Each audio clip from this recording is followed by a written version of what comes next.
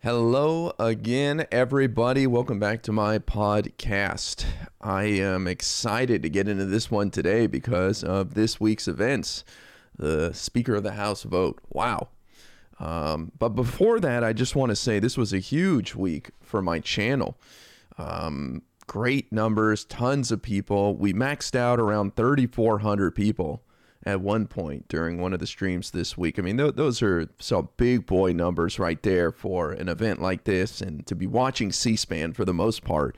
I can't help but think a lot of people took notice, and we averaged almost 2,000 viewers on the last day over the course of 13 hours. That is big. I mean, my channel normally is around 250, 300 viewers average, and we were up there just rocking it, and it felt good.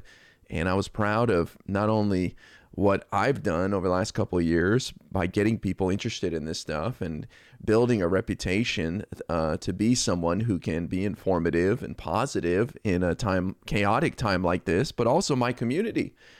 My community has a reputation as being the place to be for events like this. If you want to be able to joke around and be among some like-minded people.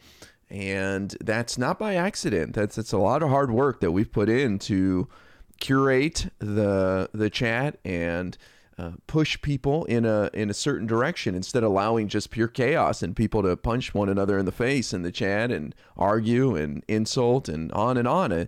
And I am criticized once in a while for ruling with an iron fist and creating an quote unquote echo chamber, but I think people want a place to just relax and hang out and be able to have some fun. It's like when you used to go watch election results at a bar or a party or with a couple of friends on TV. You don't want a guy there who's arguing with you and giving you grief. So I'm open to debate. I'm open to people with different opinions, of course. But when it comes to a Twitch stream about politics, I think you have to have a space where people who believe one thing can not just constantly be on defense and fighting with others and just able to relax and have a good time. And I show my community plenty of stuff from people with different opinions and react to that. So I don't think I could be criticized for not exposing my audience to different opinions. It is what it is. So thank you to everybody who came by. Again, it was a huge week for the channel, and I'm hoping to carry over some of that into the following weeks. We'll see if the energy can keep up. There's a lot of exciting stuff coming up, including the fight over the rules package now that the speaker has been selected, and the investigations and the must-pass bills that this House will deal with now going forward. It's going to be chaotic, and we'll be here for every step of the way. So instead of doing the top 3 stories of the week, I'd rather just do focus on the Speaker of the House vote, because there was so much to talk about. There's quite a few angles to look at this story from. So let's jump right into it. The Speaker of the House must be selected before any other business can be conducted in the House. All the members are considered members-elect until this is done. And that is why the chamber was held hostage by the extreme members of the GOP who withheld their votes. And we saw this coming a mile away because the GOP had a slim majority. Slim, 222. That gave them breathing room of losing 4 votes over the 218 threshold if every member was there. Remember, in order to vote to select a speaker, you have to have a majority of the votes of the people present. Usually, it would be 435 members. But the Democrats, sadly, lost one of their members a couple of weeks after the midterms. Representative McEachin in Virginia, who passed away. And they'll have a special election for him in the next few weeks or months. But the number was 434. If you divide 434 by 2, you get 217. And you add 1, you get up to 218.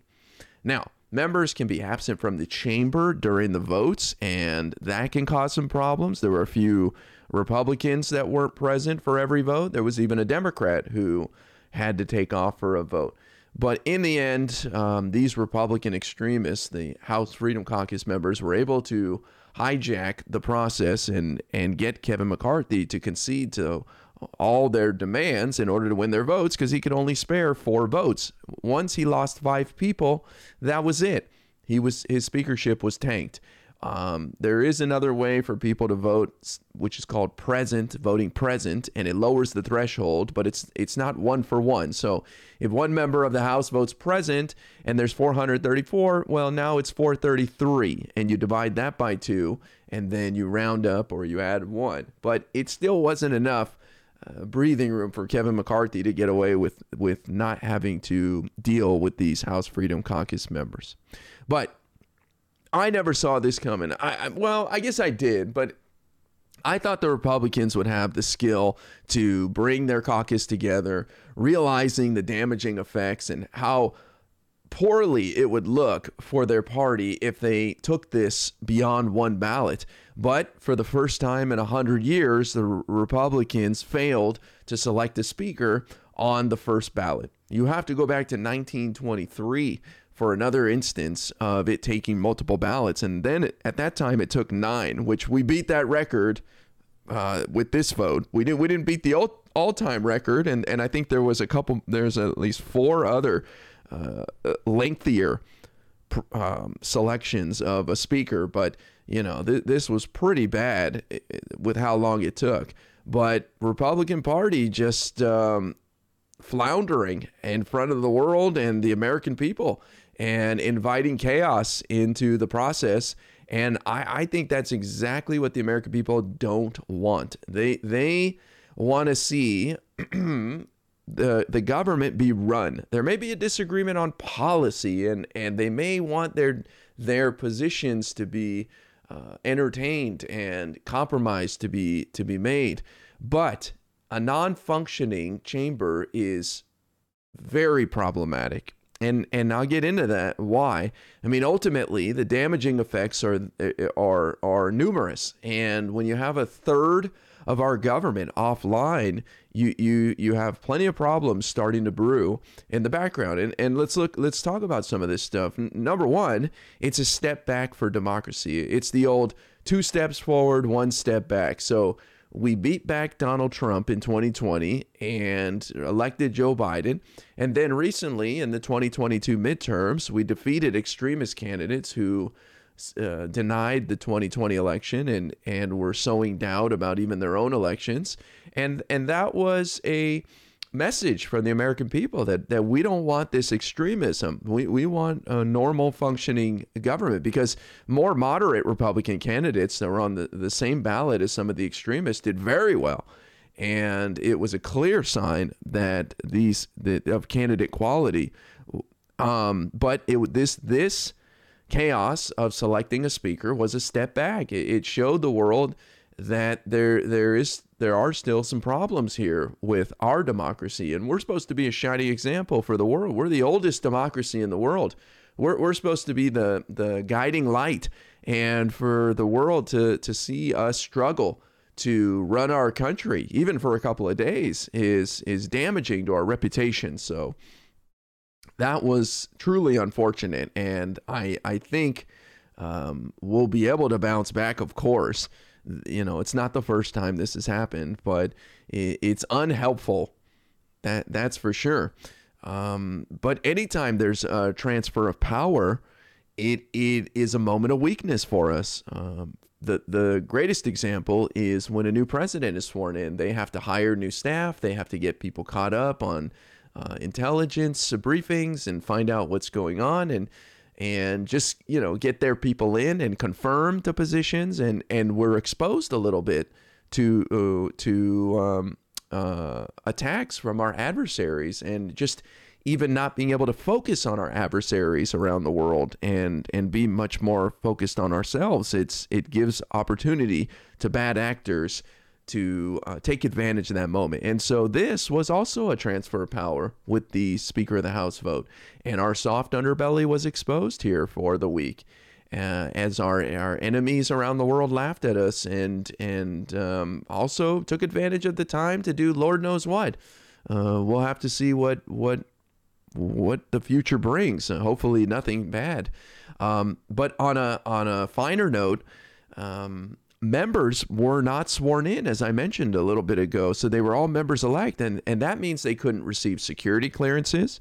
Some of these guys are heavily involved in intelligence. Members couldn't get intelligence briefings on Iran, China, Russia, etc., though their staff could because they're still employed. So kind of in an awkward situation, some of the members' staff knew more than they did, and they couldn't share that with the members elect because they were not sworn in. So very awkward, very odd.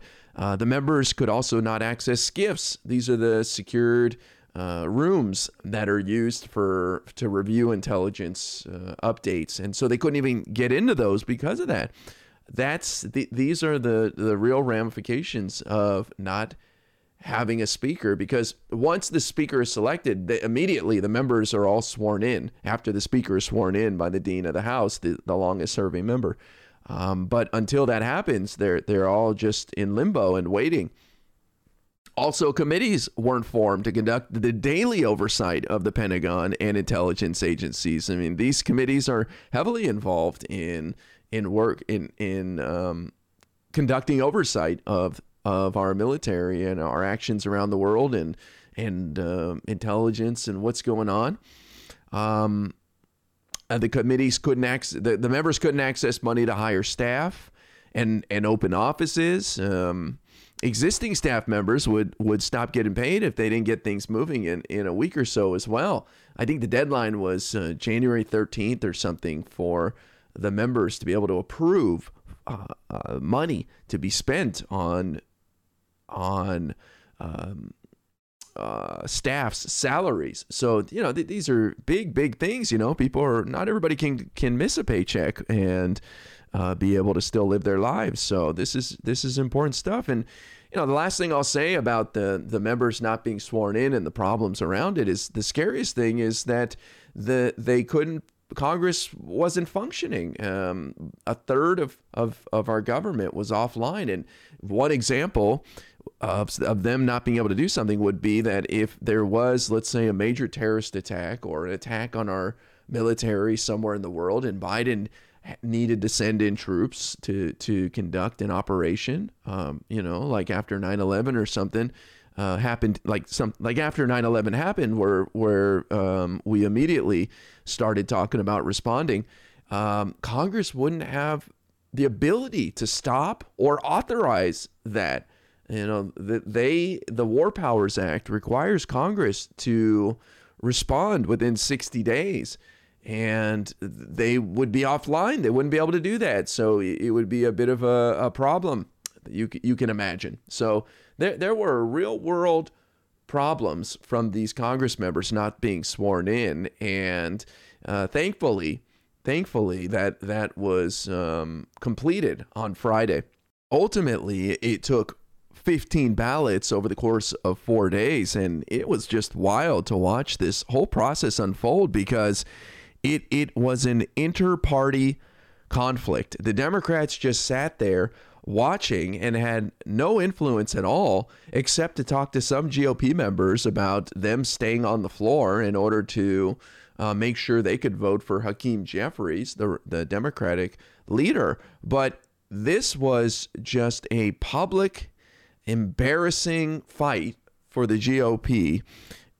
It's like going to a restaurant and the couple at a table next to you fighting. I mean, work that out before you get to the restaurant. Why are you bringing down everybody else in the room? We're trying to get to business here. And these guys had months to work this out, and they failed to do so. And so they thought that the public pressure of going beyond one ballot would force the extremists to get in line, and they bet wrong. And it just shows the weakness of Kevin McCarthy's leadership. But the extremists are in control, and giving into their demands, which Kevin McCarthy did, showed just how weak he is. I mean, you do not give in to terrorists. And a lot of people were describing these Freedom Caucus holdouts as legislative terrorists, even moderates like Dan Crenshaw in the Republican Party. So that is going to be a problem for the GOP moving forward. We don't know how it's going to play out, but it's pretty obvious. Once you give into an extreme element in your group, then they're going to be emboldened and they're going to ask for more as time goes on. So that problem has not been nipped in the bud, shall we say. And the frustration was evident from the GOP. They were playing it off on television to their base as, well, this is democracy.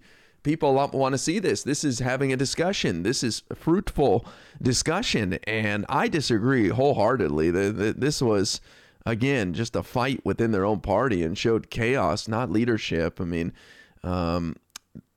they said, look, it hasn't happened in 100 years because of the establishment holding back and people and keeping everyone in line. So this is good that it's happening, and this is a sign of a healthy democracy. And I couldn't disagree more. And you saw total signs of the opposite. For example, on the last night, Mike Rogers, congressman from Alabama, had to be physically restrained as he confronted Matt Gaetz during the 14th ballot for tanking Kevin McCarthy's getting the speaker right there. They thought they had it, and I guess there was some miscommunication with Matt Gaetz and another Congress member, Rosendale, and in the end, everyone was mad at Matt Gaetz. And I mean, just a wild scene on the House floor. It was actually pretty sad. It reminded me of when guns were drawn on January 6, 2021 by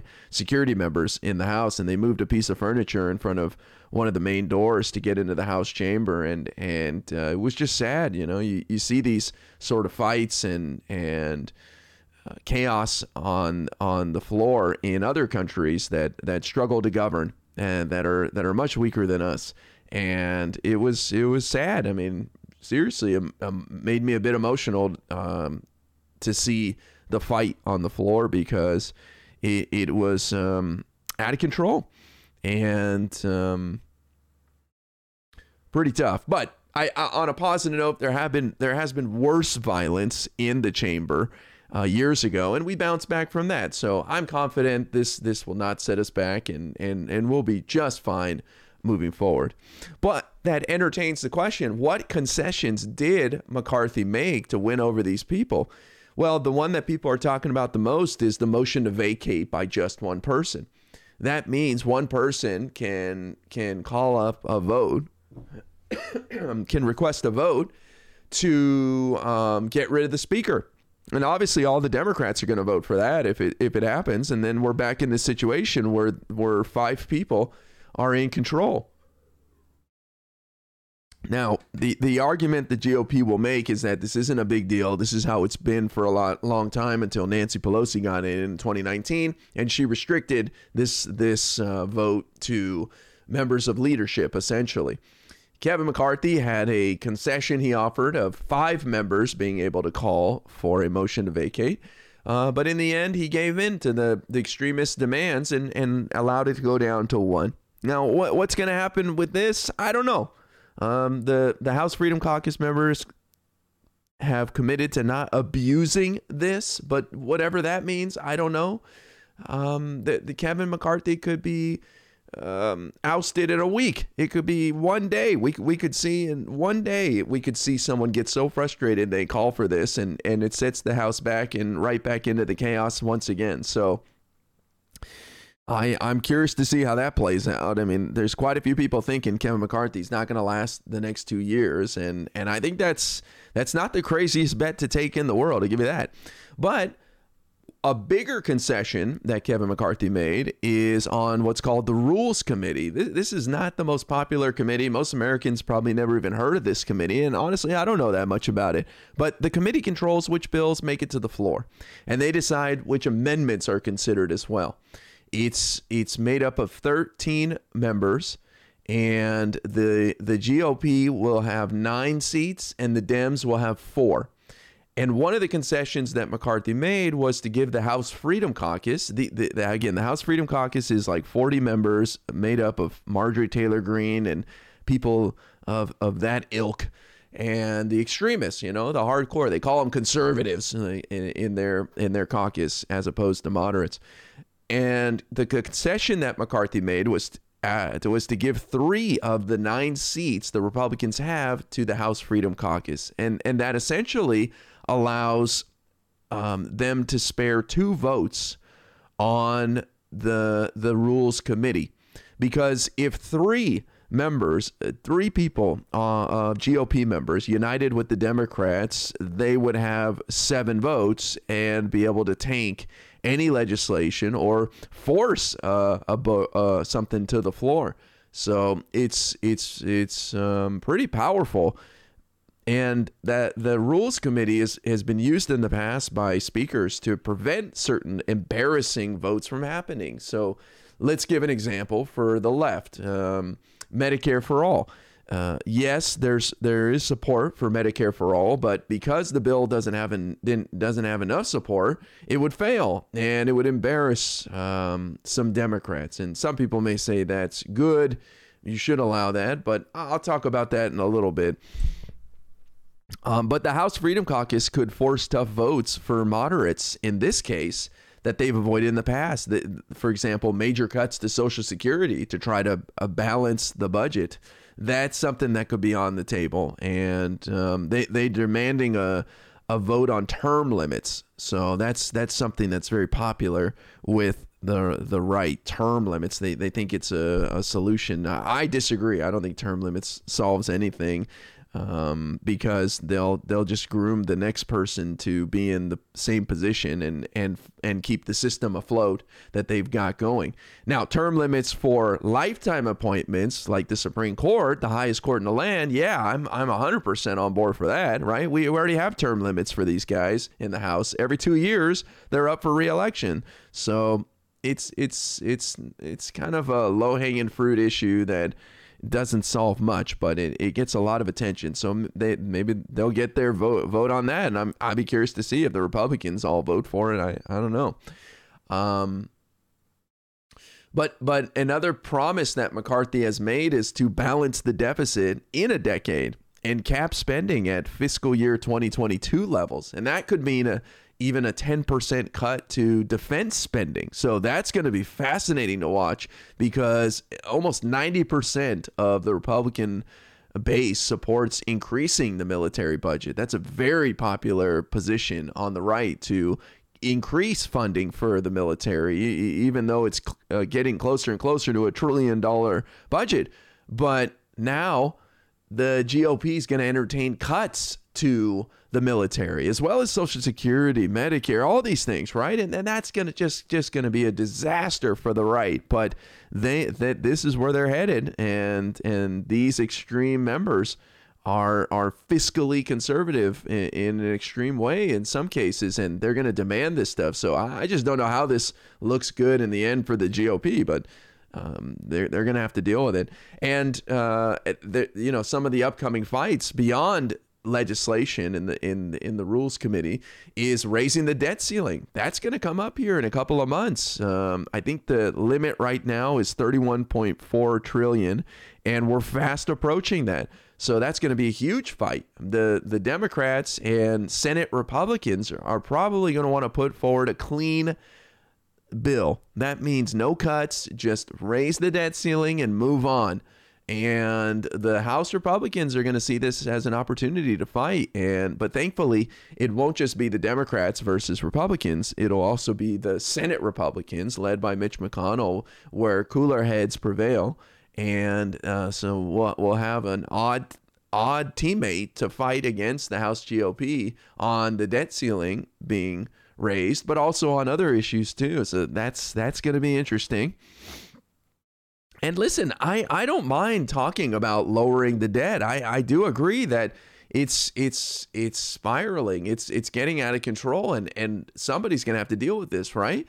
But we're not going to get out of debt by just paying it off. We have to invest in our people. That's my point of view. People out there can disagree, but I think you can be fiscally conservative, right? You should watch what you're spending and make sure you're getting the best value for the money. But we have untapped potential in this country.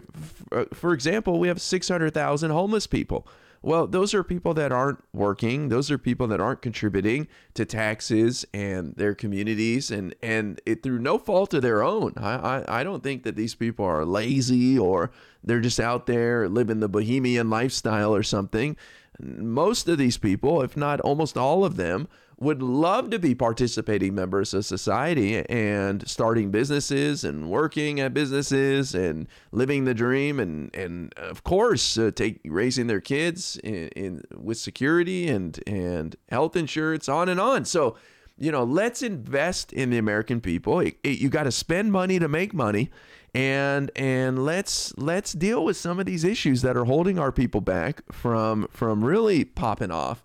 And, things like Medicare for all, I support that. But I think the way to get there is lengthier than people can stomach right now. And we have to take steps towards that, because you need a healthy populace if you want people to succeed. So, but that's a whole other story to talk about. But in any case, my point is that I'm all for talking about the debt, but I think that our solution on the left is different from our friends on the extreme right. And perhaps a conversation on this will be good in the end. We'll see. Another thing, a big fight that's going to come up a little later in the year is funding the government beyond September. Thankfully, Republicans and Democrats from the 117th Congress that just left realized that these Republicans in the House are crazy and going to cause problems. So they were able to pass a spending bill to get us through the fiscal year, which ends in September. So, but we're going to have to fund the government beyond that, and the House is involved in that. So that's going to be a big fight right there.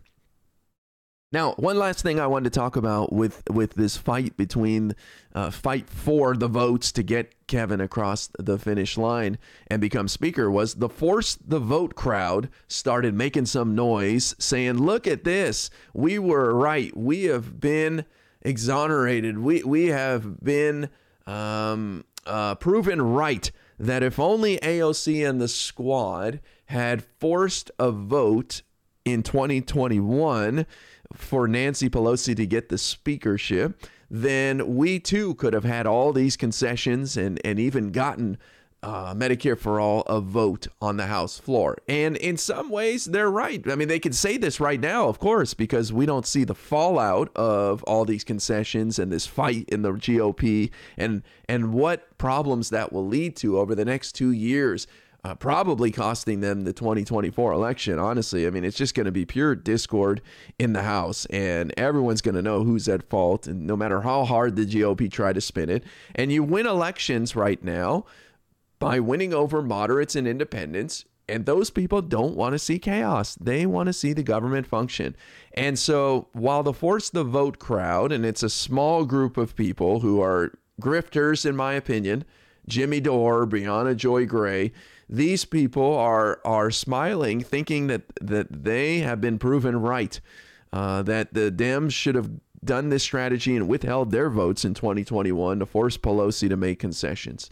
All I can say is, like people such as Sam Seder are saying, it's a joke, and that will be proven over the next few months, if not weeks, by the chaos in the House and how detrimental that is for the GOP. Forcing votes on unpopular bills is not a good way to win over the people. The American people are not going to be outraged by a vote on a bill that fails, and then demand that their Congress members vote for it in the future or primary them further down the line. The attention span of the American people is short, and that's not an American people problem. That's just human nature. The people don't really remember what happened 2 years ago when they go vote. For example, Biden's withdrawal in Afghanistan that didn't go as well as people would have hoped wasn't at top of mind when people voted in the midterms in 2022, because it happened over a year before. And while I don't think people will cast a ballot based on this week's events of selecting the speaker, because a lot of time have gone, I do think that the events that transpired over this week will impact what happens over the next 2 years that will then be at top of mind for people when they vote in 2024 for members of the House. You know, things that happened just months before the 2024 elections will be a result of all the chaos that started this week. That's my point. So it's cute to see the force the vote people pipe up at this moment, but I think we'll all be proven right that force the vote was a terrible idea. We'll be proven right very shortly by what transpires in the House and the chaos that ensues. Something interesting to point out was over the course of the votes, the ballots this week, Trump's waning influence was on full display. So if it wasn't evident that Trump's star has fallen after the 2022 midterms, where candidates that he endorsed were considered too extreme and unpalatable by the American people, rejected wholeheartedly, people like Herschel Walker, Mehmet Oz, Kari Lake, on and on. Well, this week really showed how low he has sunk. Donald Trump came out and said that it's time to vote for McCarthy. This was before the first ballot. He wanted to unite his party, and he's still the leader of the party. As much as I don't believe that for what's going to happen in the future, technically he's the leader right now. You could say that like Ron DeSantis is more popular, but Trump has the infrastructure. Trump has the history. Trump is still kingmaker in a strange way, but because there's no one else filling the void, and there just hasn't been enough time or events to take place for someone else to be considered the leader. But boy, it was just pathetic to see Trump's influence. So his pleas to vote for McCarthy were ignored by the most hardcore members. The first couple of days, 20 up to 21 people voted either for someone else than Kevin McCarthy or present.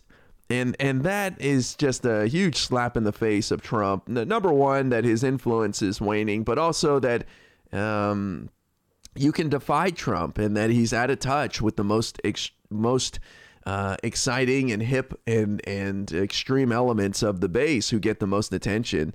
You know, Trump did well when he was the most extreme part of the Republican Party, but now he's out of step with those people, and they've turned their back on him. I mean, they still show deference to him by saying, you know, I respect Trump, but I just think he's off on this Kevin McCarthy thing. They're probably going to use the line that Trump's being advised poorly by other people, right? As if Trump can't make any decisions on his own, and this isn't his fault. He's just surrounded by some people telling him bad information, and it's, you know, the poor guy, he can't get a solid answer from anyone, so it's not his fault, right? It's a pathetic excuse.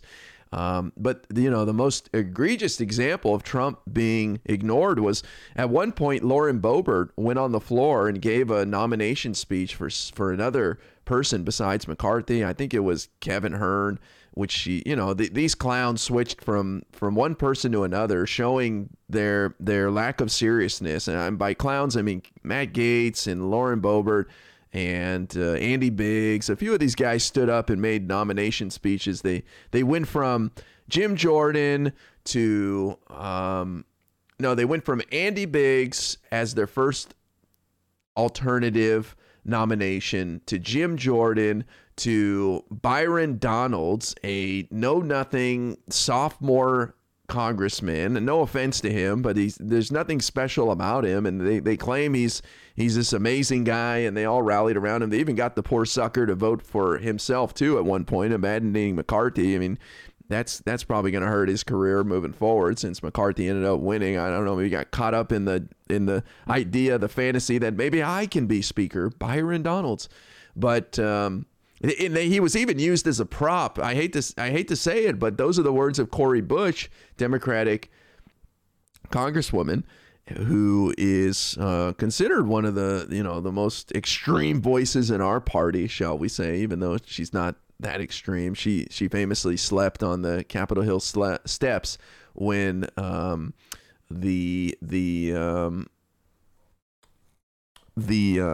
what is it? The eviction moratorium was being lifted by the Biden administration, and the Supreme Court weighing in on it.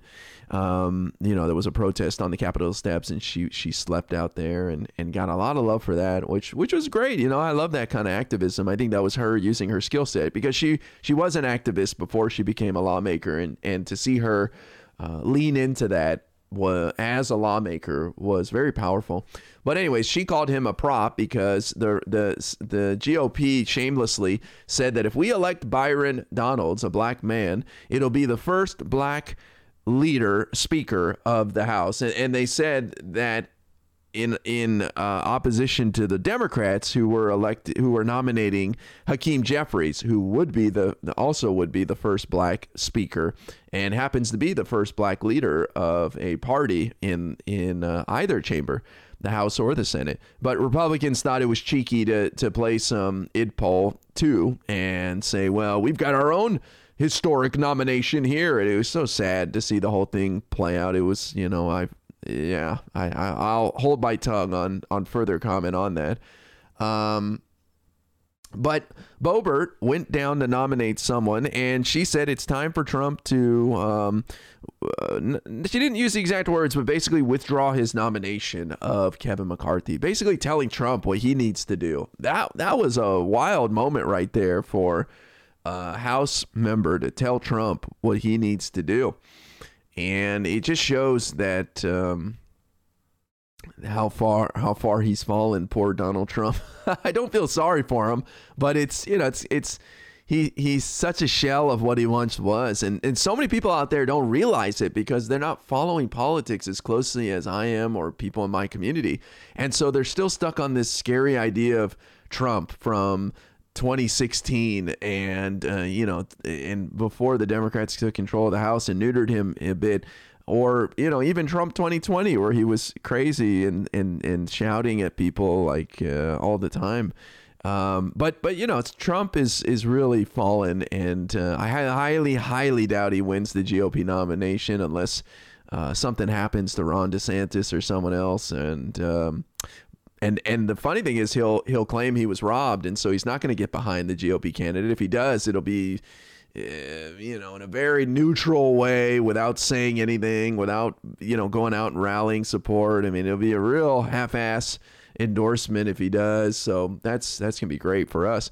But I think a lot of people saw how far his star had fallen. Another example is Boebert. She went on Sean Hannity's show and got into a verbal dispute with him, talking over each other. And he was telling her, look, you don't have the votes. It's time for you to withdraw. You're telling McCarthy supporters that he doesn't have the votes. They have 200 votes. You have 20. Like, obviously, you're the one losing here.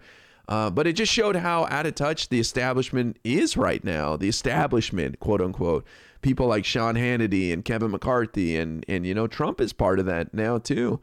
And they're the ones who are still considered the power brokers, but they are not in step with their base. And that's going to lead to problems moving forward. And it's going to be much more evident to the American people as we get into the 2024 election cycle here in the near future. But it's interesting to see it right now. Another instance of Trump's waning influence was at the height of a dramatic moment.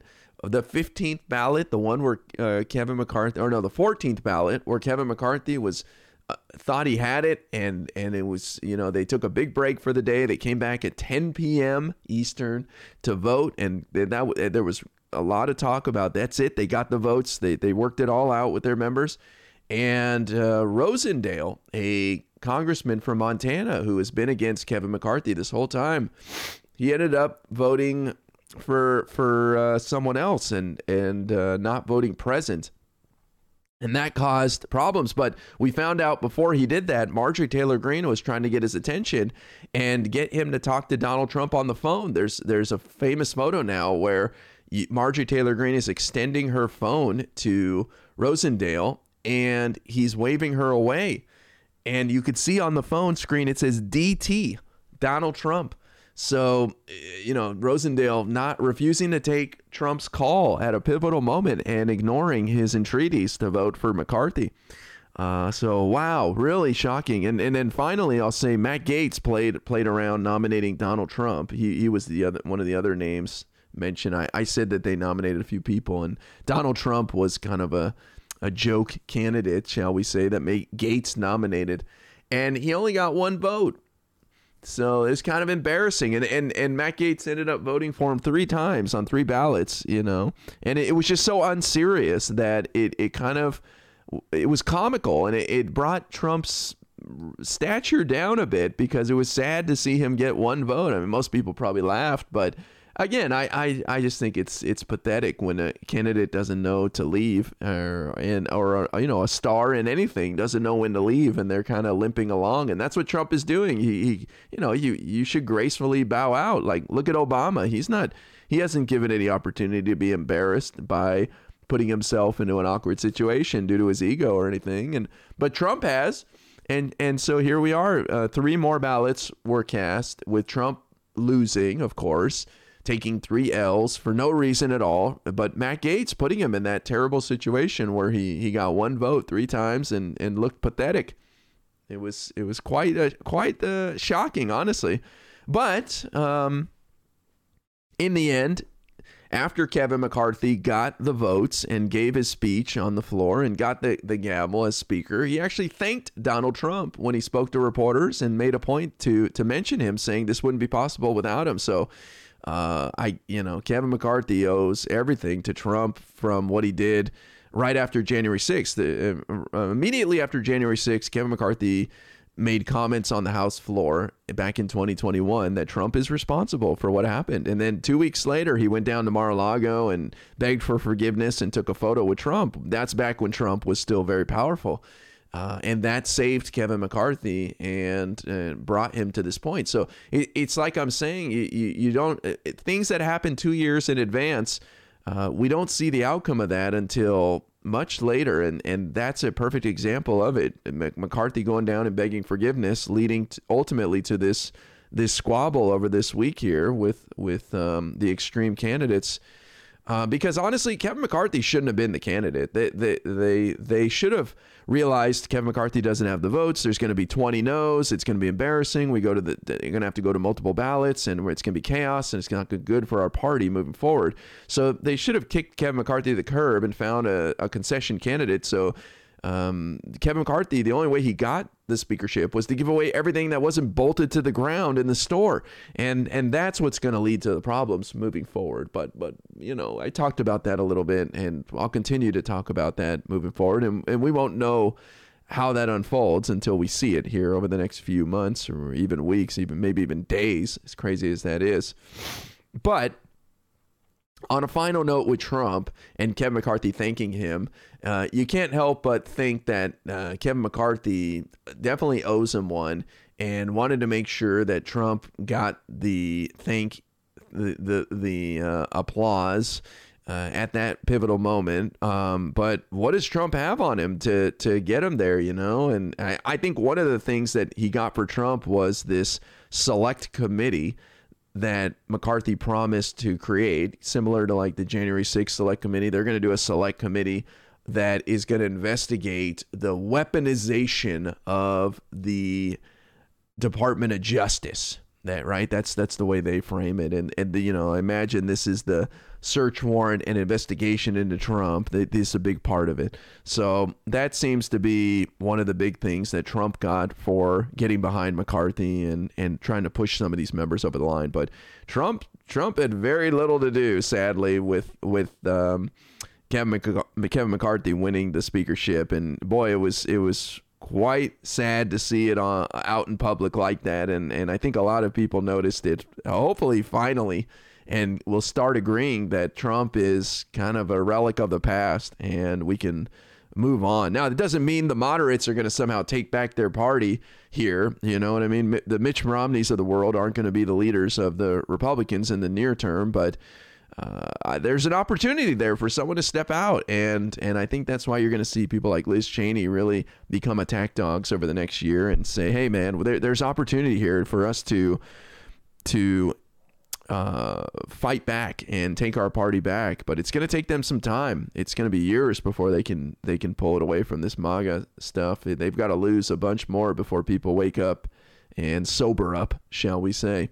Okay, we're getting close to the end here. Let's focus on some positive stuff, since there's so many negative things with the Republicans. But the best part of this drawn out process, 4 days of ballots, was that C-SPAN had free reign with their cameras in the chamber.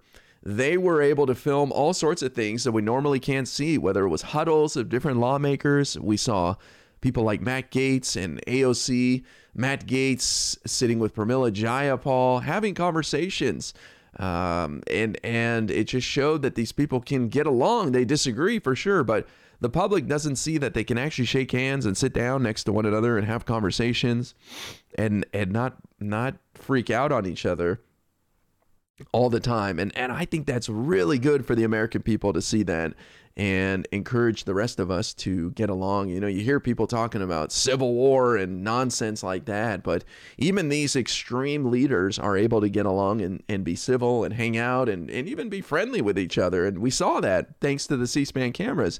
So that was really cool. And it was, they also were able to show the drama of these major votes where there's a lot of energy and there's people huddling and meetings and emotion, like when Mike Rogers confronted Matt Gaetz and had to be held back. We would never see stuff like that during normal C-SPAN coverage. And that's because as soon as the speaker is selected and the party that won the chamber is in control, then they restrict what the cameras can see. They always do. Maybe that's not the case this time. Maybe because the public was so enthralled and there was so much interest in watching what was going on in the members thanks to the cameras, maybe, just maybe, I'm not going to hold out hope, but maybe, just maybe, the GOP, who are narcissists and so into raising their personal profiles, will lobby their leadership to allow C-SPAN a little more freedom.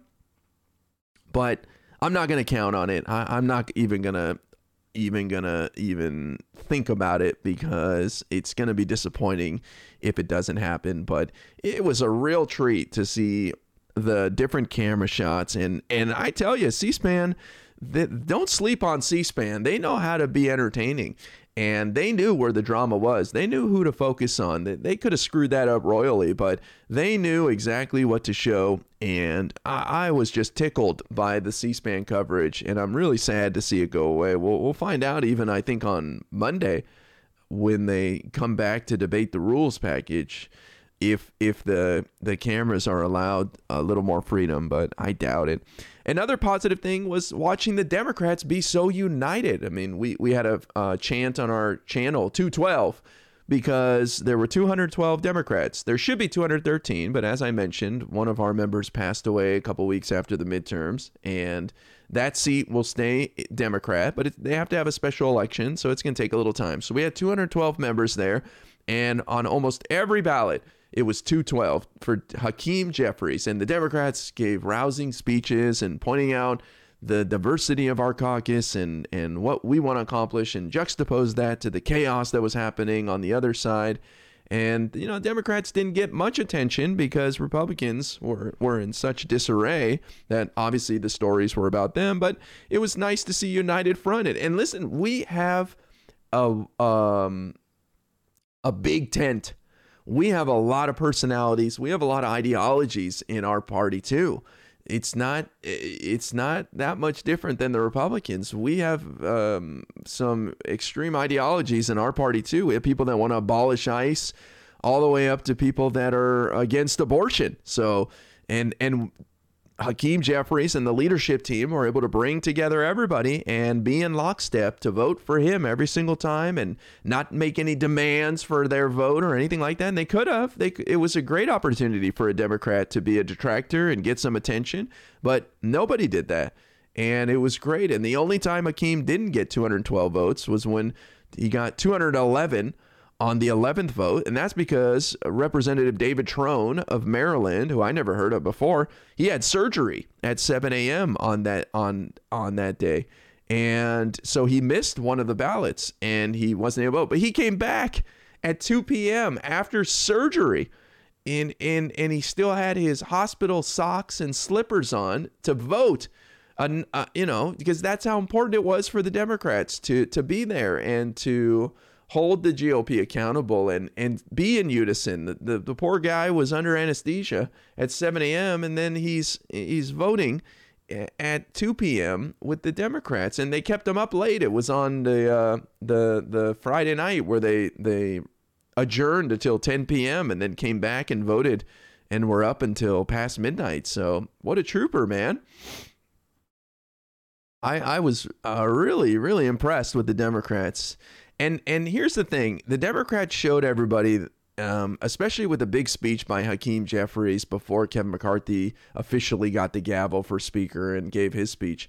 The Democrats showed that this isn't going to be the old game. This is not going to be 2015, 2016, where Republicans were walking all over the Democrats with the Benghazi crap. This is a new game. We know how to play now, and we're ready to fight. And Democrats have a whole plan laid out to push back on the Republicans and their ludicrous investigations they're going to conduct into Hunter Biden and all that nonsense. So this is not the same Democratic Party. We are ready to scrap. And showing a united front was a big display of that. So I'm excited. I'm real excited. We had a generational shift in leadership with Nancy Pelosi, Steny Hoyer, and Jim Clyburn, all people in their 80s, stepping down from leadership to hand the reins over to a new group, 2 generations below them, with Hakeem Jeffries in his 50s leading from Brooklyn.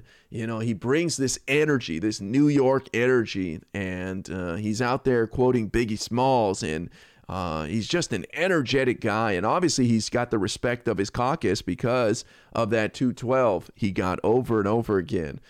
And next to him is Catherine Clark, who's also in her 50s, and she's this charismatic speaker who really grabs people's attentions. And finally, Pete Aguilar, who was nominating Hakeem Jeffries quite a few times.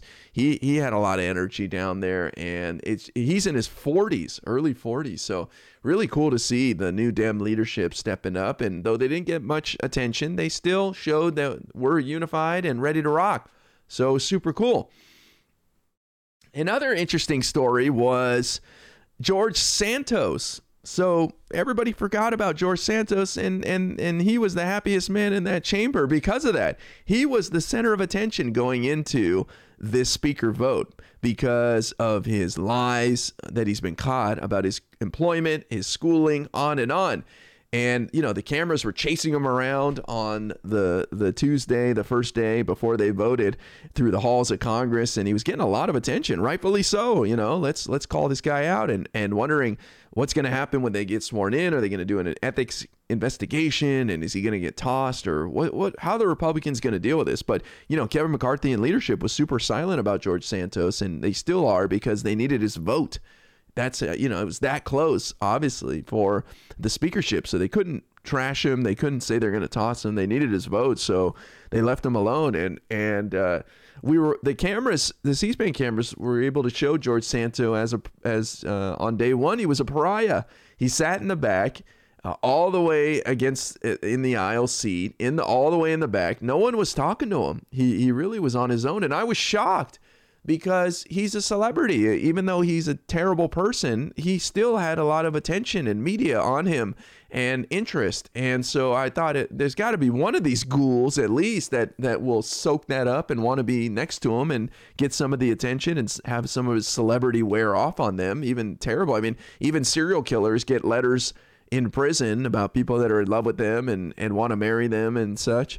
So I was shocked that nobody wanted to be George's friend on day one, but it changed by day two.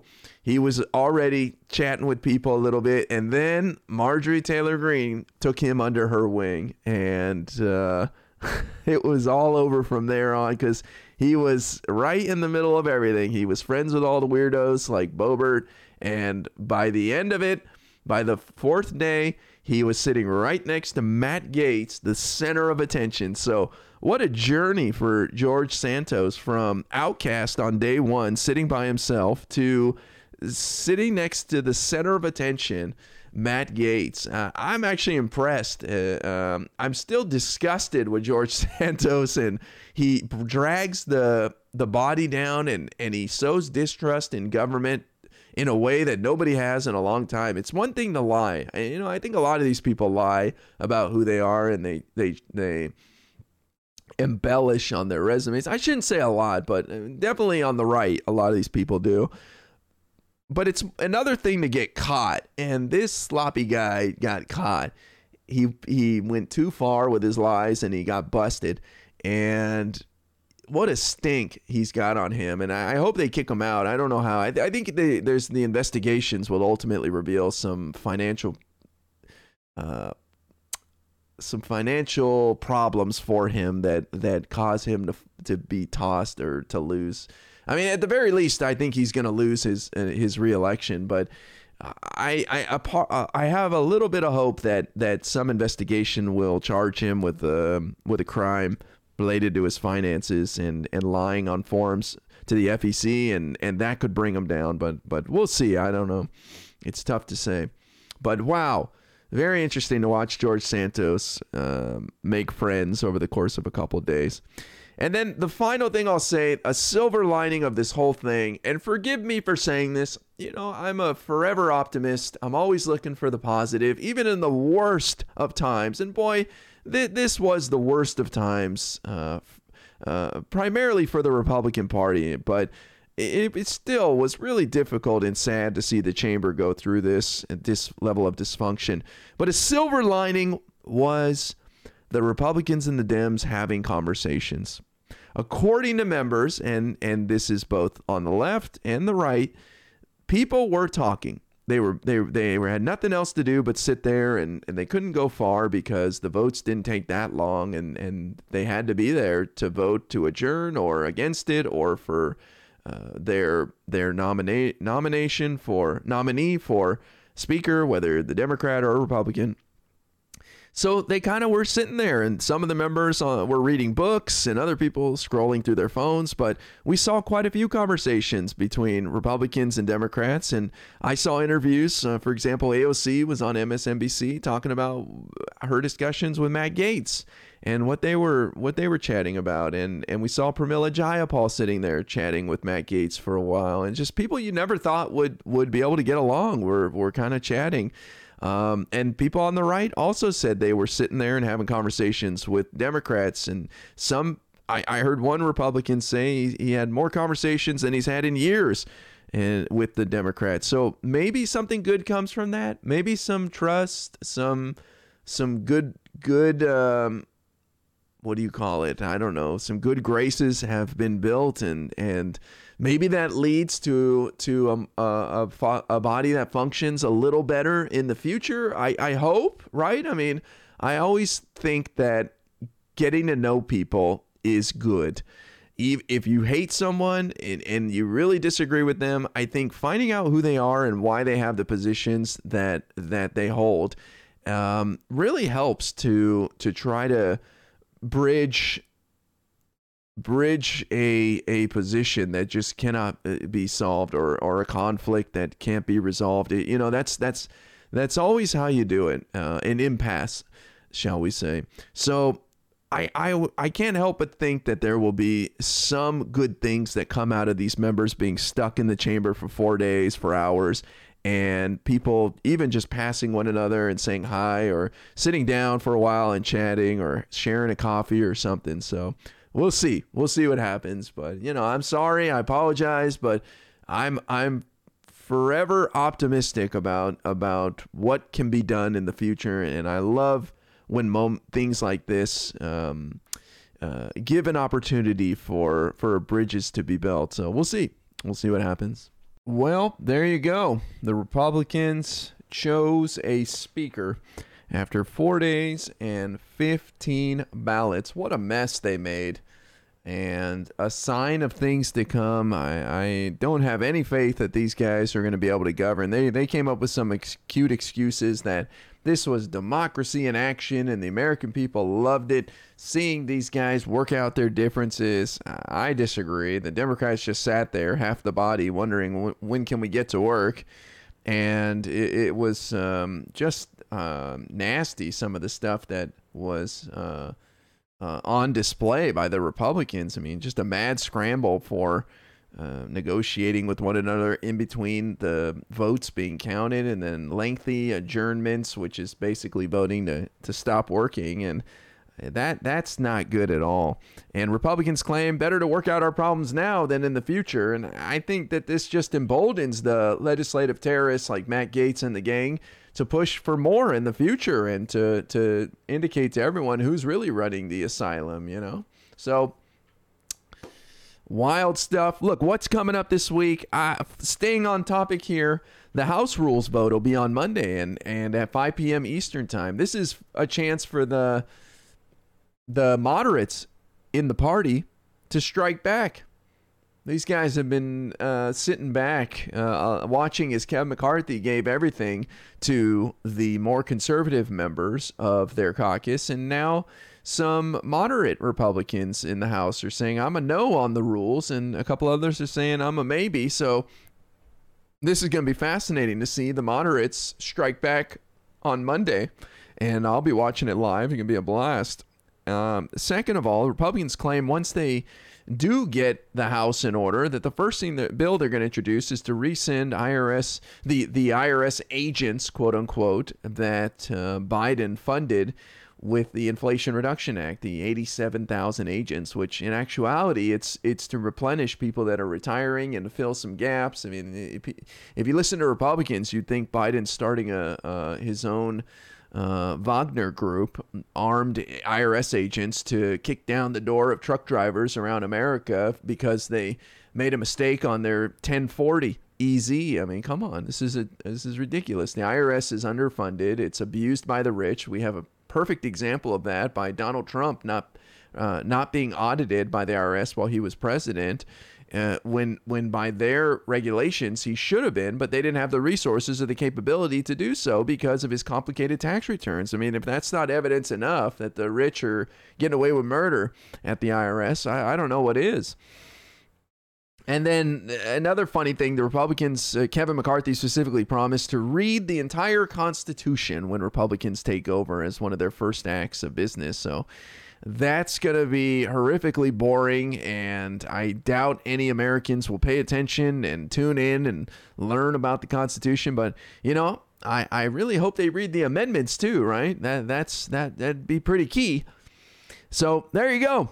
A wild week, once in a century event for the House. It was a trip to watch the whole thing unfold. Plenty of other stories happening.